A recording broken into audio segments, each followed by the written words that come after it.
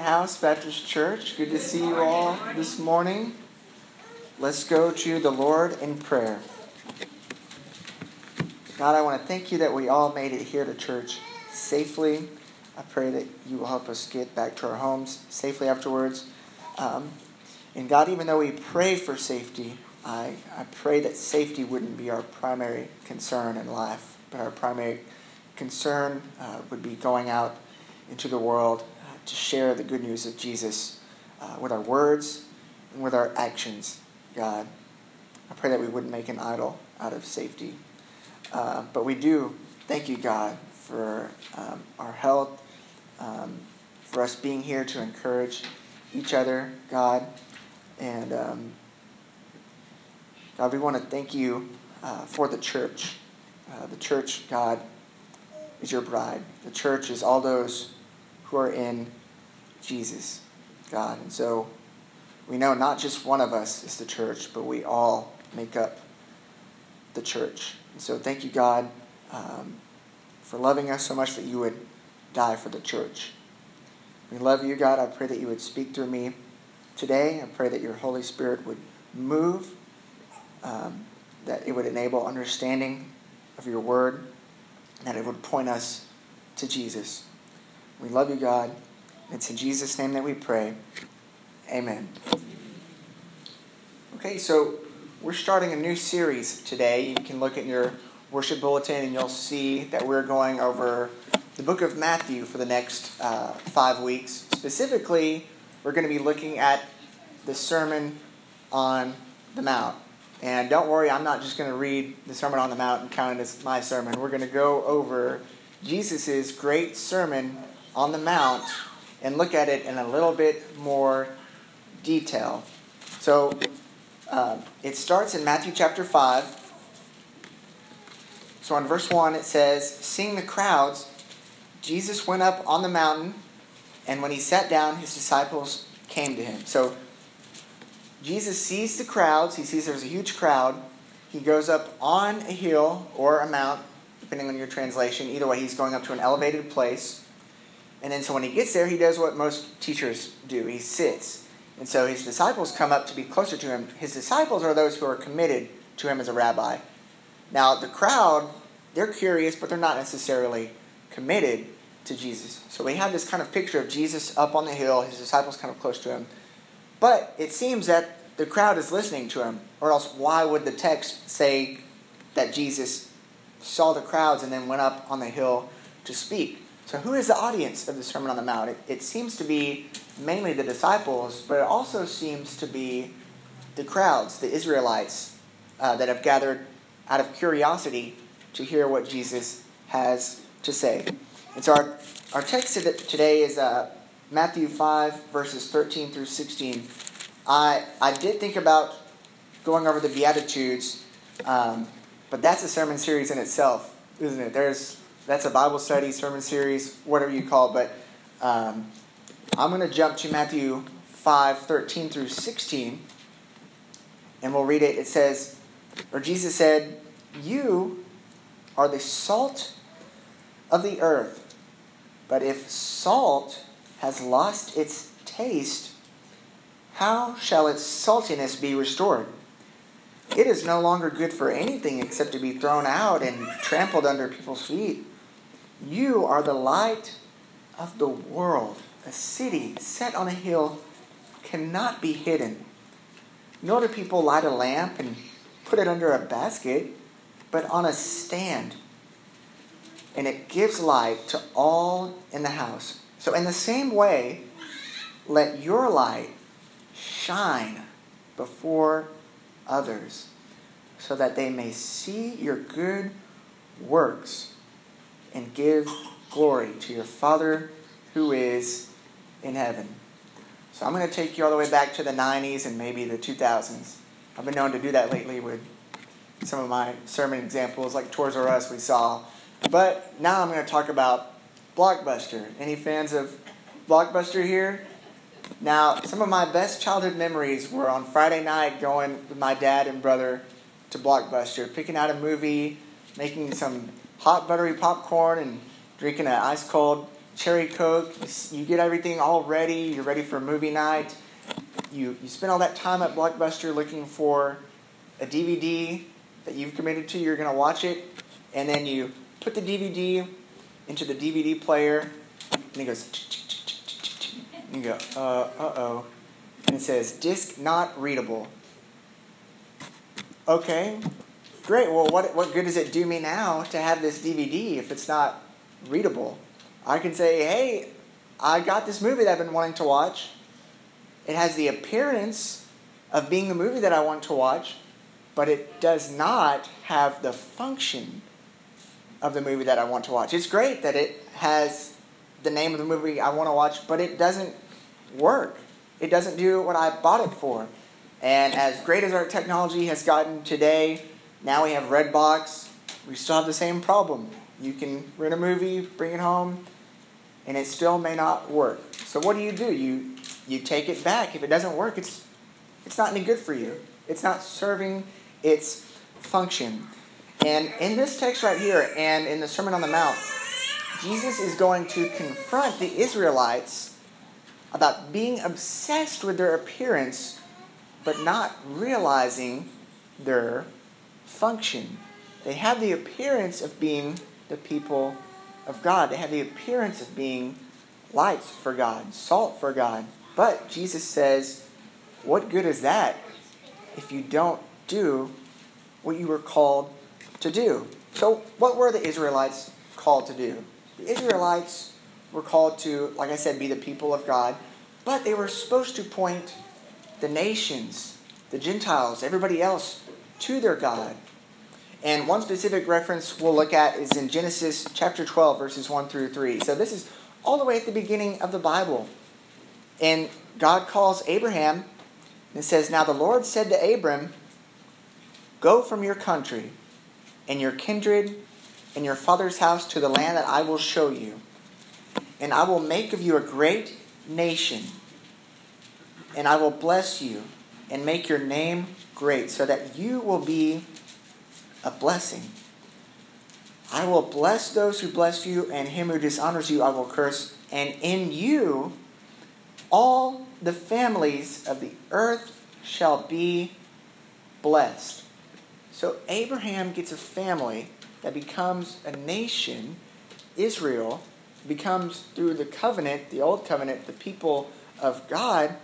But what did God tell Abraham that the function of that family was? The function was for all the families of the earth to be blessed through that nation. So they have a role to play in pointing everybody else to their God. Now, every nation, every tribe seems to have their own God. But Abraham's family has a special role to point to the one true God. So, Jesus is saying, you are the light of the world. You are the salt of the earth. But what does it mean to be the salt? What does it mean to be the light? Well, the first thing that Jesus talks about is you are the salt. And what does salt do? We know the obvious one. We don't have to be Bible scholars to know that salt flavors food, right?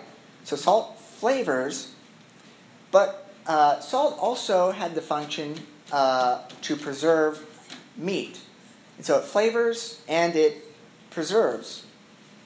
And so Jesus said that you are the salt of the earth. You show people, you show the earth the flavor of God. Doesn't that sound weird? God having a flavor? Well, of course, he's talking metaphorically here. We see that in Psalm 34:18, the psalmist says, "O taste and see that the Lord is good. Blessed is the man who takes refuge in him." And how can we know that Jesus is talking about taste? Well, he says it in the verse. He says, if salt has lost its taste, how shall its saltiness be restored? So Jesus is obviously talking about how something tastes. And he says, of all the earth, you have the role of being the salt that shows people the flavor of God. And so we can read this and apply it to ourselves because we are the people of God. All those who have faith in the Messiah are the people of God. What does the New Testament tell us? It says, oh, you thought it was just about who your family lineage was. You thought it was just about where you were born. But true Israelites are those who put their faith in God through Christ. And so we can read this and we can apply it to ourselves as Christians, as believers. Now, I imagine they're up there listening to this, not totally understanding what's going on, but they're at least hearing the message that, oh, either we forgot about our function of being salt, or we just didn't care. And whether they forgot or they didn't care, the message is still the same, that they have a role and they are supposed to play that role. So they show people the flavor. They show people that God is good. But what else do they do? Salt preserves meat that's going bad. He doesn't just say, you are the salt of your hometown. You are the salt of Israel. He says, no, you are the salt of the earth. You're the salt of the whole earth. And guess what? The whole earth is going in the wrong direction. What is repentance? Repentance is turning around and going in the right direction. And so if the whole world's going in the wrong direction, your job is to help the whole world turn back in the right direction. But he says if salt loses its saltiness, what good is it for? I mean, if you're just going to be like the rest of the world and go with the rest of the world, then why does it matter that you have the role of being the people of God if you're just going to go along with everybody else and their gods? And so N.T. Wright puts it like this. He says, God has called Israel to be the salt of the earth. But Israel was behaving like everyone else with its power politics, its factional squabbles, its militant revolutions. How could God keep the world from going bad, the main function of salt in the ancient world, if Israel, his chosen salt, had lost its distinctive taste? And so part of the role of being the salt of the earth is to restore the taste and to preserve the meat. And so Jesus says, you're a preserver. You preserve. You show the flavor of God. You're supposed to join in with me on what I'm doing in the world, and yet you're so obsessed with looking in the mirror that you haven't gone outside into the rest of the world. I mean, if I gave you a salt shaker because your food didn't taste that good and nothing came out, you would say, this doesn't do me any good. I'd say, but it says salt. You would say, okay, I don't care. It's not doing what I want it to do. And so Jesus says, if you've lost your taste, what are you good for except to be thrown out for men to walk all over? And it's kind of like the DVD example. If it doesn't work, what good is it for except to take it back and return it? It doesn't serve its role. And so he says, you are the salt, but if you've lost your saltiness, what is the point of being salt at all? And he goes into, after that, talking about being the light.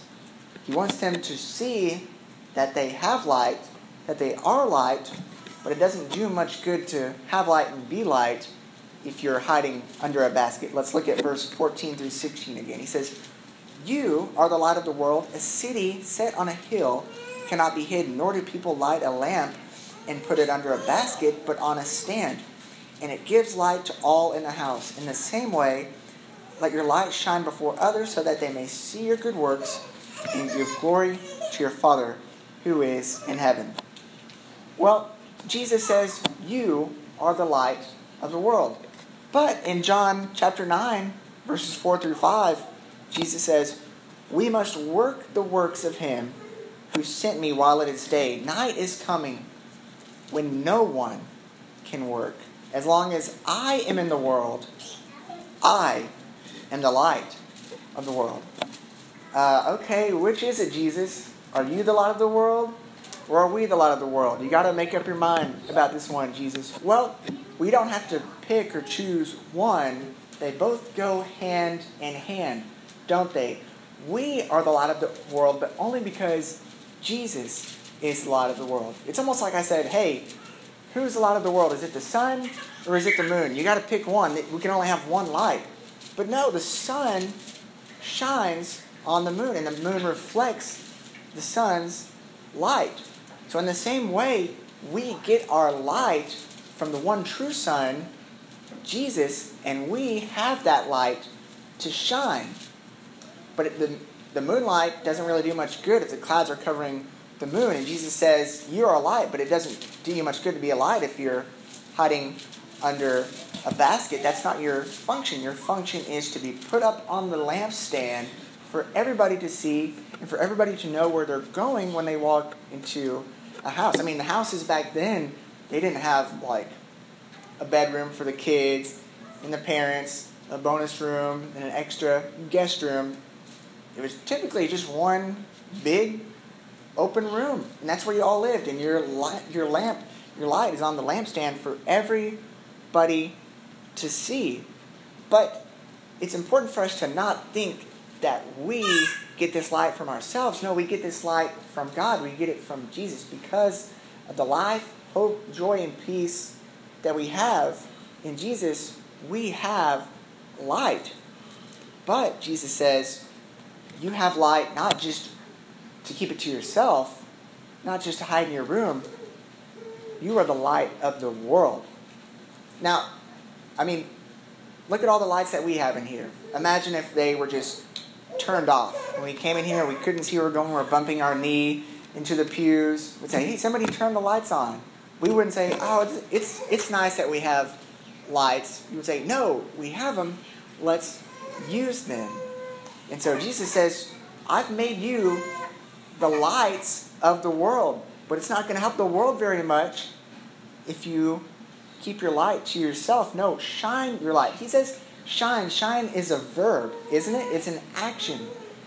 He says you need to take the action. You need to be proactive in shining your light. When I looked at this passage in the Bible, it reminded me of when I went to Chicago my freshman year of college. It was one of my first big mission trips, and I was all excited, thinking, I was going to change the world on this mission trip. But then reality sets in. Nobody wants to talk to you. Nobody wants to talk about the church. I remember the church we were working with, they gave us these surveys to take out on the streets of Chicago. And it was kind of awkward because it started out with regular questions, and then it just all of a sudden switched into questions about the church and Jesus. So, of course, a lot of people felt tricked when you would hand them this survey, and they felt like they were just helping you out. And then it turned out that they felt like, he's just trying to talk to me about Jesus. And so they'd walk away. And so as the day was getting close to being over, I was feeling pretty discouraged. Like, why am I even here? Why did I come all the way out here to Chicago? This seems kind of pointless.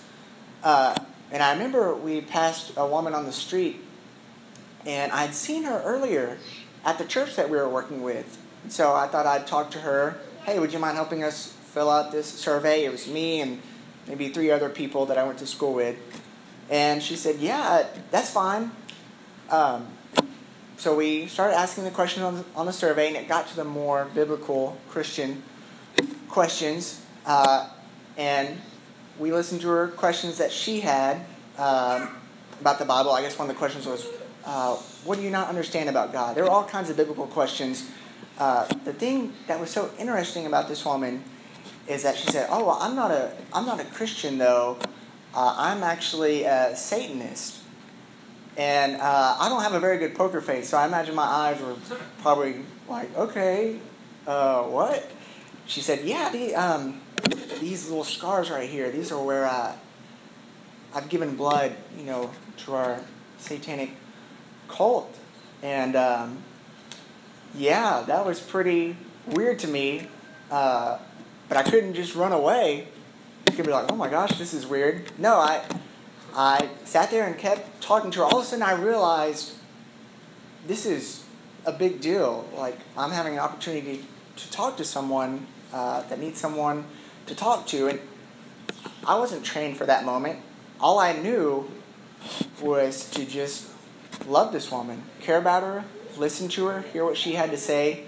And it was pretty disturbing to see some of the stuff that she had, like some of the CDs that she had. I could tell she didn't just make this up on the spot because she showed us all this stuff from her satanic cult.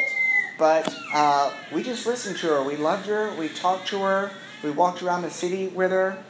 And she said something at the end when it was time for us to leave and go. It's not like we converted her to Christianity. It's not like she left saying, I want to be a believer. But when we were about to leave, she said, a lot of Christians come up here and talk to me every day. They kind of do what y'all did. They come up and they do a survey or they talk to me about their faith. But you three, you're the first group that ever made me feel loved at all.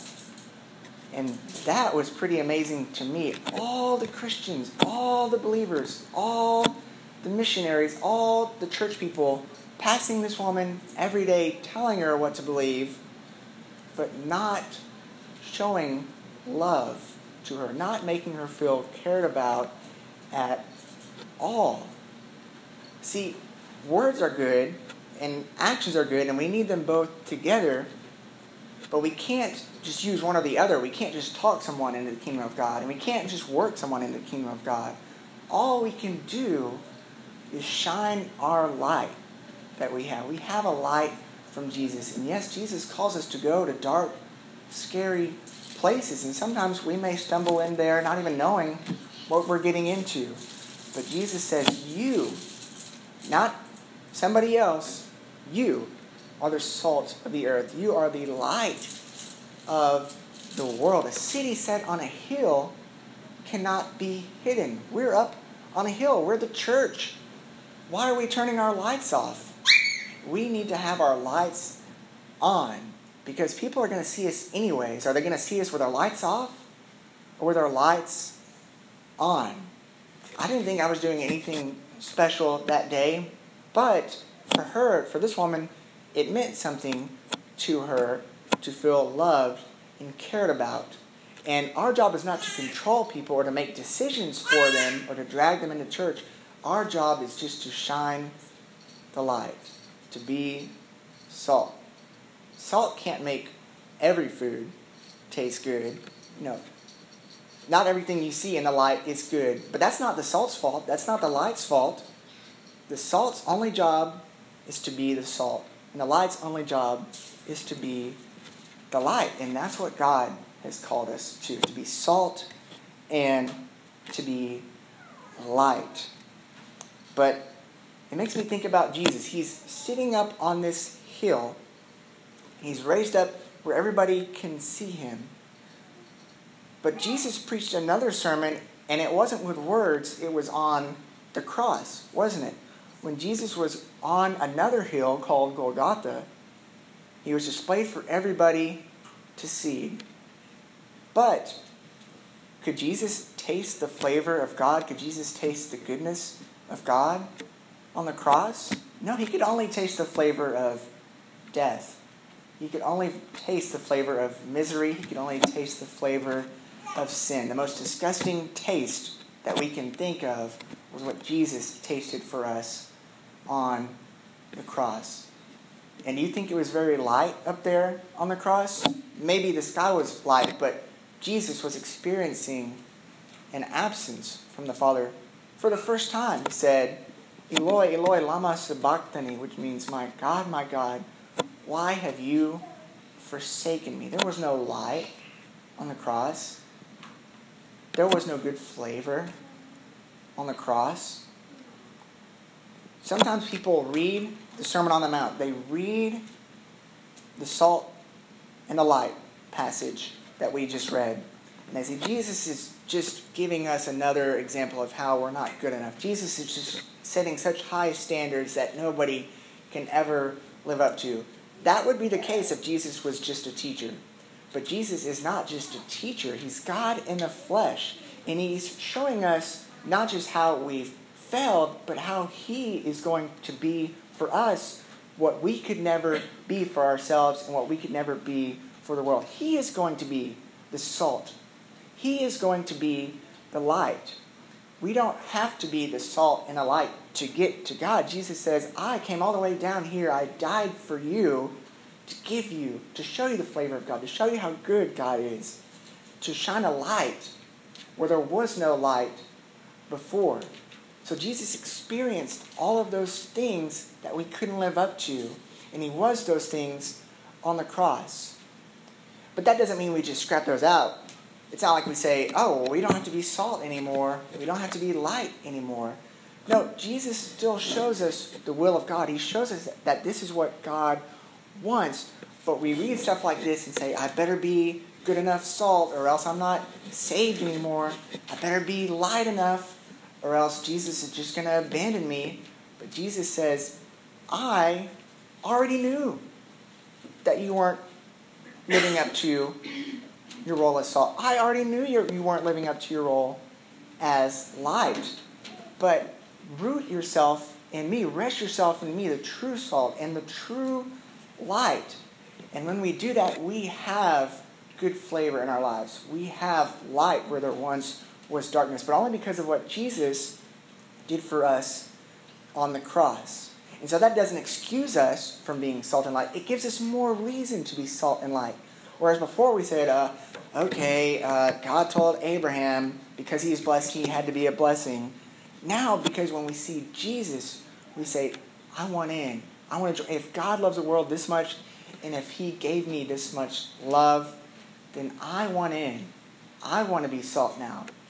I want to be light now. And Jesus says, you can be salt now. Because the flavor of God is life. And we see that and we know that because Jesus was a light. But he didn't just hide in the tomb. He says, nobody lights a lamp and hides it under a basket. Couldn't Jesus have done that? Been resurrected and angels, keep the door shut. I don't like it out there. I prefer to sit here in this tomb. No. He went out to shine his light for others to see that death had been defeated by God. Sin had been defeated by God. And where there was once hopelessness, there's now hope. But we only see that because Jesus shined his light. And he called his disciples to join him in being the salt and light. He said, go and make disciples of all nations in the name of the Father, the Son, and the Holy Spirit, pointing them to me. He commissioned them. He said, you have a function. Don't just be satisfied with having the appearance of being a disciple, because that's not going to do anybody any good, is it? No, your function as a disciple, what you do as a disciple, that is going to make a huge difference in the world. And don't worry, you don't have to make salt. I am salt. Share it. You don't have to create light. I am your light. Share it with others. And sometimes we read Matthew 5:13 through 16 and we say, well, this sounds good for the disciples. This sounds good, but it's just not for me. It's just not my personality to shine a light in the world. But isn't it so unsatisfying to live only for yourself? We think life would be better if I could just live for myself, but isn't that such an empty way to live? Even Jesus didn't live that way. Even the Son of God didn't live just for himself, but he made himself a servant. He loved people. I mean, we can say, oh, I wish life was just about me. But what's the problem with that? Don't you need others? When you're sad, don't you need someone to hug you? When you're depressed, don't you need someone to speak encouragement and hope over you? All these things that we expect from other people. People, come help me clean my house. People, come help me get food. Oh, but I'm not going to help. I only exist for me. Jesus says, no, you don't just exist for yourself. You exist for God and you exist for your neighbor. And yourself is important, but if you only live for yourself, it's just going to be an empty way of life. 2 Corinthians 5:14 through 15. The Apostle Paul, who had his life changed when he realized who he was in Christ. He said, for the love of Christ controls us, because we have concluded this, that one has died for all. Therefore, all have died. And he, Jesus, died for all, that those who live might no longer live for themselves, but for him who for their sake died and was raised. He died, not so that we could hide under a basket, but so that we could be placed on the lampstand and shine our lights. Why? So that they may see our good works and praise our Father who is in heaven. Somebody was a light on our path. You get to be a light for somebody else's path, but not if you hide in the basket. Only if you take your place on the stand. And it's going to be windy on the stand, and sometimes it's going to be dark, but shine anyways, because Jesus is the ultimate light. The darkness cannot overcome the light. When you look at a candle, the darkness may be there, but it can't turn the light off, because the light is too strong. And Jesus is our light. And he says, you're not just watching from the sidelines, you're joining me on the field in being salt and in being light. Because I didn't die just for you to live selfishly. I died for you to take up your cross and follow me. And in doing so, you're going to become a light, especially when you follow me out of the tomb. Let's pray.